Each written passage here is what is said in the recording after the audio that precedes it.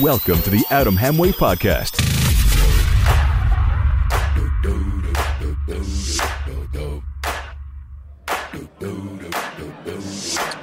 It's a beautiful day in New York City. We are not outside, though. We are inside. We're actually in Rockefeller Center underneath, right by the ice skating rink. It's cold out, so we decided to warm up inside. I'm here with Sarah Hartman. Sarah, hello. Welcome to the Adam Hamway Podcast. Hello. Thank you for having me. Well, the reason I have you on today is because you've recently done something for a website that I run. It's called WeMakeTheFunny.com. You are a comedian, an actress. You are a writer and an excellent reviewer, but you're not really reviewing, I guess, for WeMakeTheFunny.com. What you're going to be doing is, I guess, recapping, highlighting the different comedy shows that occur here in New York City. And, you know, if you're traveling, you want to recap this comedy show anywhere you go, that's fine, too. Yeah. So you're going to be doing that. Tell us a little bit about, you know, some of your background in comedy and writing. Yeah. I mean, I've been writing forever. I used to write stories as a child and sat by the fireplace by myself and would write forever. Really? Yes. What type of things? Like short stories? Or a lot of short stories. I used to have a running series centered around my Beanie Babies, which was pretty cool. Yes. You still have these? I do. My dad awesome. found it recently. And wow, you should publish this. You know, that's what I said as a child. I have an aunt who works for National Geographic, and I used to try to get her to publish my stories. She's like, well, that's not really what I do. Well, it's about animals, so I don't see the problem. Oh, yeah, why not? There's a definite correlation there. So, just hitting a younger demographic. Yeah, I don't see what's wrong. So maybe she'll do it now that I'm on this podcast, basically famous. Probably not. She's probably not. No, she probably won't even She won't even listen to it. No one listens. No, so my roots go very far back in writing, and I had a brief stint in journalism school. Thought I wanted to go that route. Okay. And then I hated it because everything I turned in, they'd be like, "This is great. Just take all of your personality out." I'm like, all right. Yeah. I'm very funny, so no. You were like, I can't do this. Yeah. So when did you realize that you couldn't? I mean, you went to school for it, and did you leave? I did. I left. Wow. Yes. Okay. So I did a semester of journalism grad school, and then I moved to Australia. Where? At NYU. NYU. Yeah. Okay. Moved to Australia. Moved to Australia. And what did you do there? Traveled around, taught. Sweet. Yeah, What did you teach? I taught a class called Shine for, that's what we were talking about earlier, the class that empowers young women and just encourages them. And that kind of thing. Teaches them they don't have to wear skanky clothes, which is always good. That's great. Yeah. And so then now, after that, how long were you there for? A year and a half. Year and a half in Australia. So then, Sarah Hartman, you moved back to New York, is that right? Yes. Okay. We're moving very fast in the podcast here. So you're back in New York. Yes, there's a lot of stuff that happened, I'm sure, yes. other than teaching this class in Australia and at NYU, broadcast journalism major. So now you're back in New York. And just tell me a little bit about, I guess, your experience now being back. How long have you been here in New York now? I've been back since since returned. August of 2014. August of 2014, a few months. Yep. New York City's fresh to you. Not really. Kind you were of, kind of fresh again. Fresh this time around. And what are your aspirations? What do you really want to accomplish here in New York City? Yeah. What are your goals? Oh my gosh! Outside of writing these wonderful, my parents might ask the same recaps. question. Oh no! No, I'm just kidding. Yeah, You're taking classes, I'm right? taking You're going classes. I started at the Pit, UCB, yep. Sketch writing and improv and that kind of thing. And I'm just trying to see what I can make happen with that. I love it. I'm loving it so far. Ultimately, I guess, isn't the goal for everybody doing this kind of to get hired, get paid to do it? Sure. I would love to write for a late-night TV show. I think that would be really fun. What's the biggest thing, you taking these classes, what's the biggest takeaway or thing that you've learned the most about the classes that you've taken so far here in New York? I think the biggest thing is you can't be married to your work. You have to be willing to let other people take your ideas and say, that's not bad, but it's also not great, so here's how we can make it better. But still, you also have to take into consideration that sometimes, though you're right, and you have to be open to criticism, that sometimes you have to also notice that if you're trying to be unique and different, there are times that you kind of have to, listen to your gut feeling too. That sometimes, if a majority of the people feel the same way, if you're testing out material with a bunch of people and they all feel the same way, maybe there's something there.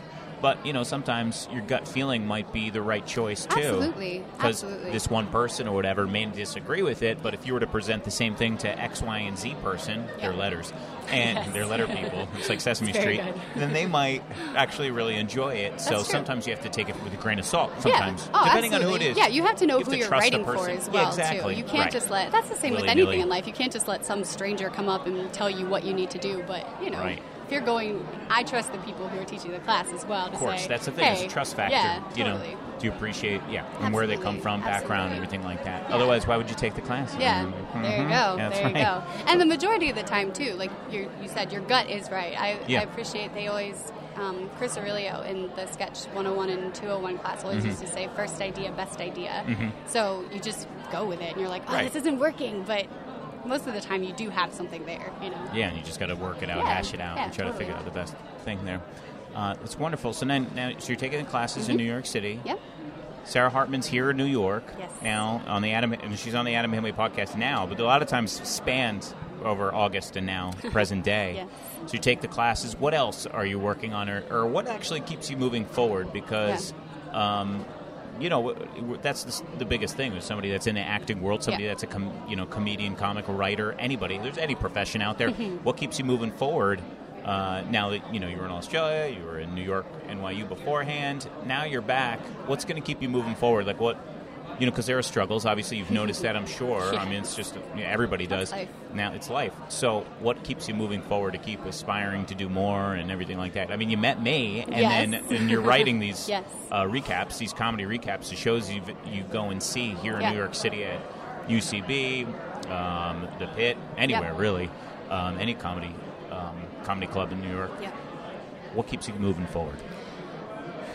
I mean, I think the biggest thing, well, there's two things. As far as like actually having accountability, I joined a sketch writing group called Hot Buffet, which is pretty awesome. So it helps to have people who are actually counting on you to get stuff done. Yeah. Oh, and sure. meet up every week and put shows together and write content. Because you have to. You feel like you're accountable. Right. Yeah. And if I don't, they'll be like, hey, that's great. Get out of the buffet. Get out. Like, you can't eat here. You've made this hot buffet cold. Exactly. It's terrible. It's terrible. I wonder how many buffet jokes we could write into. You should. You should just do a whole buffet show. Maybe they have. They probably have. That's probably the first idea. Yeah. It's probably how the name came out. It might be. I don't know. I should ask.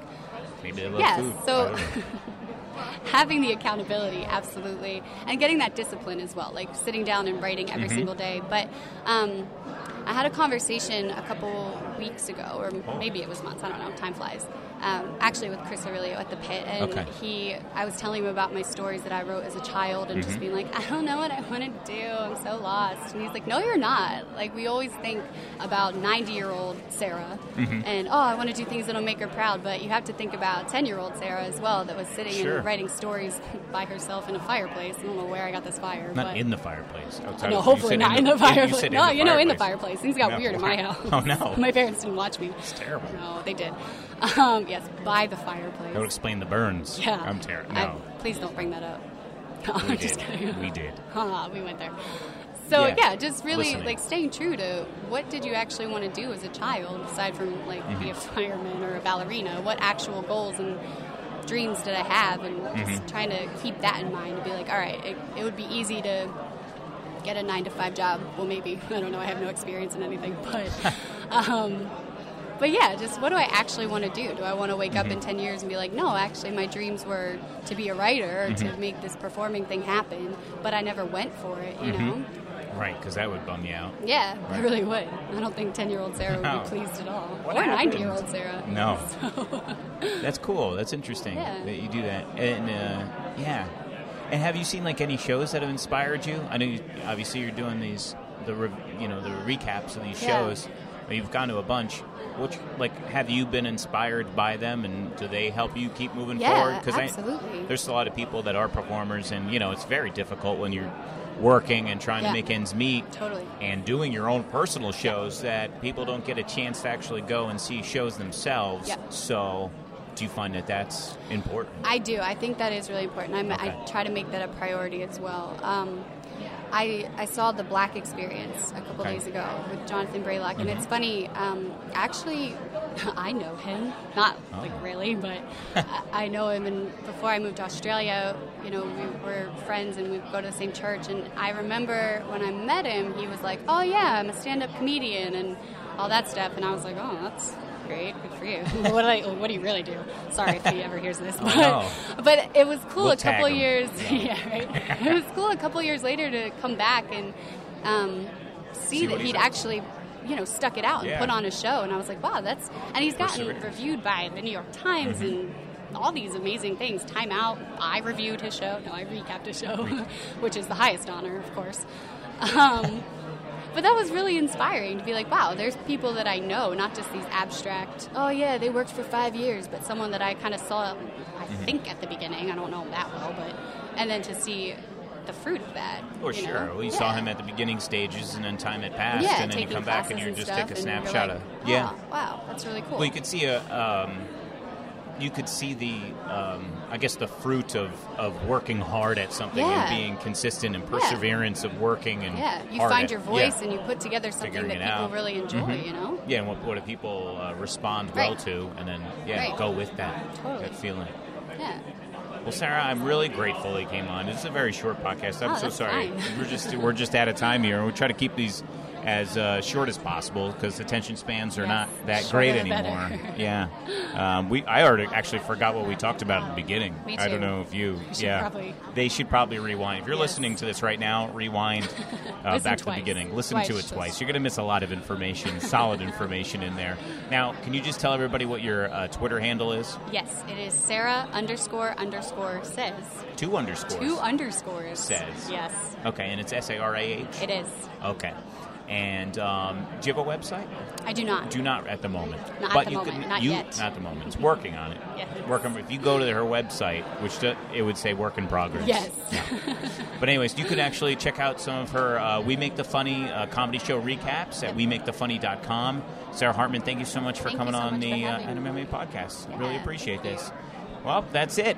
We'll see you next time. Goodbye. Thanks for listening to the Adam Hamway Podcast. See you next time.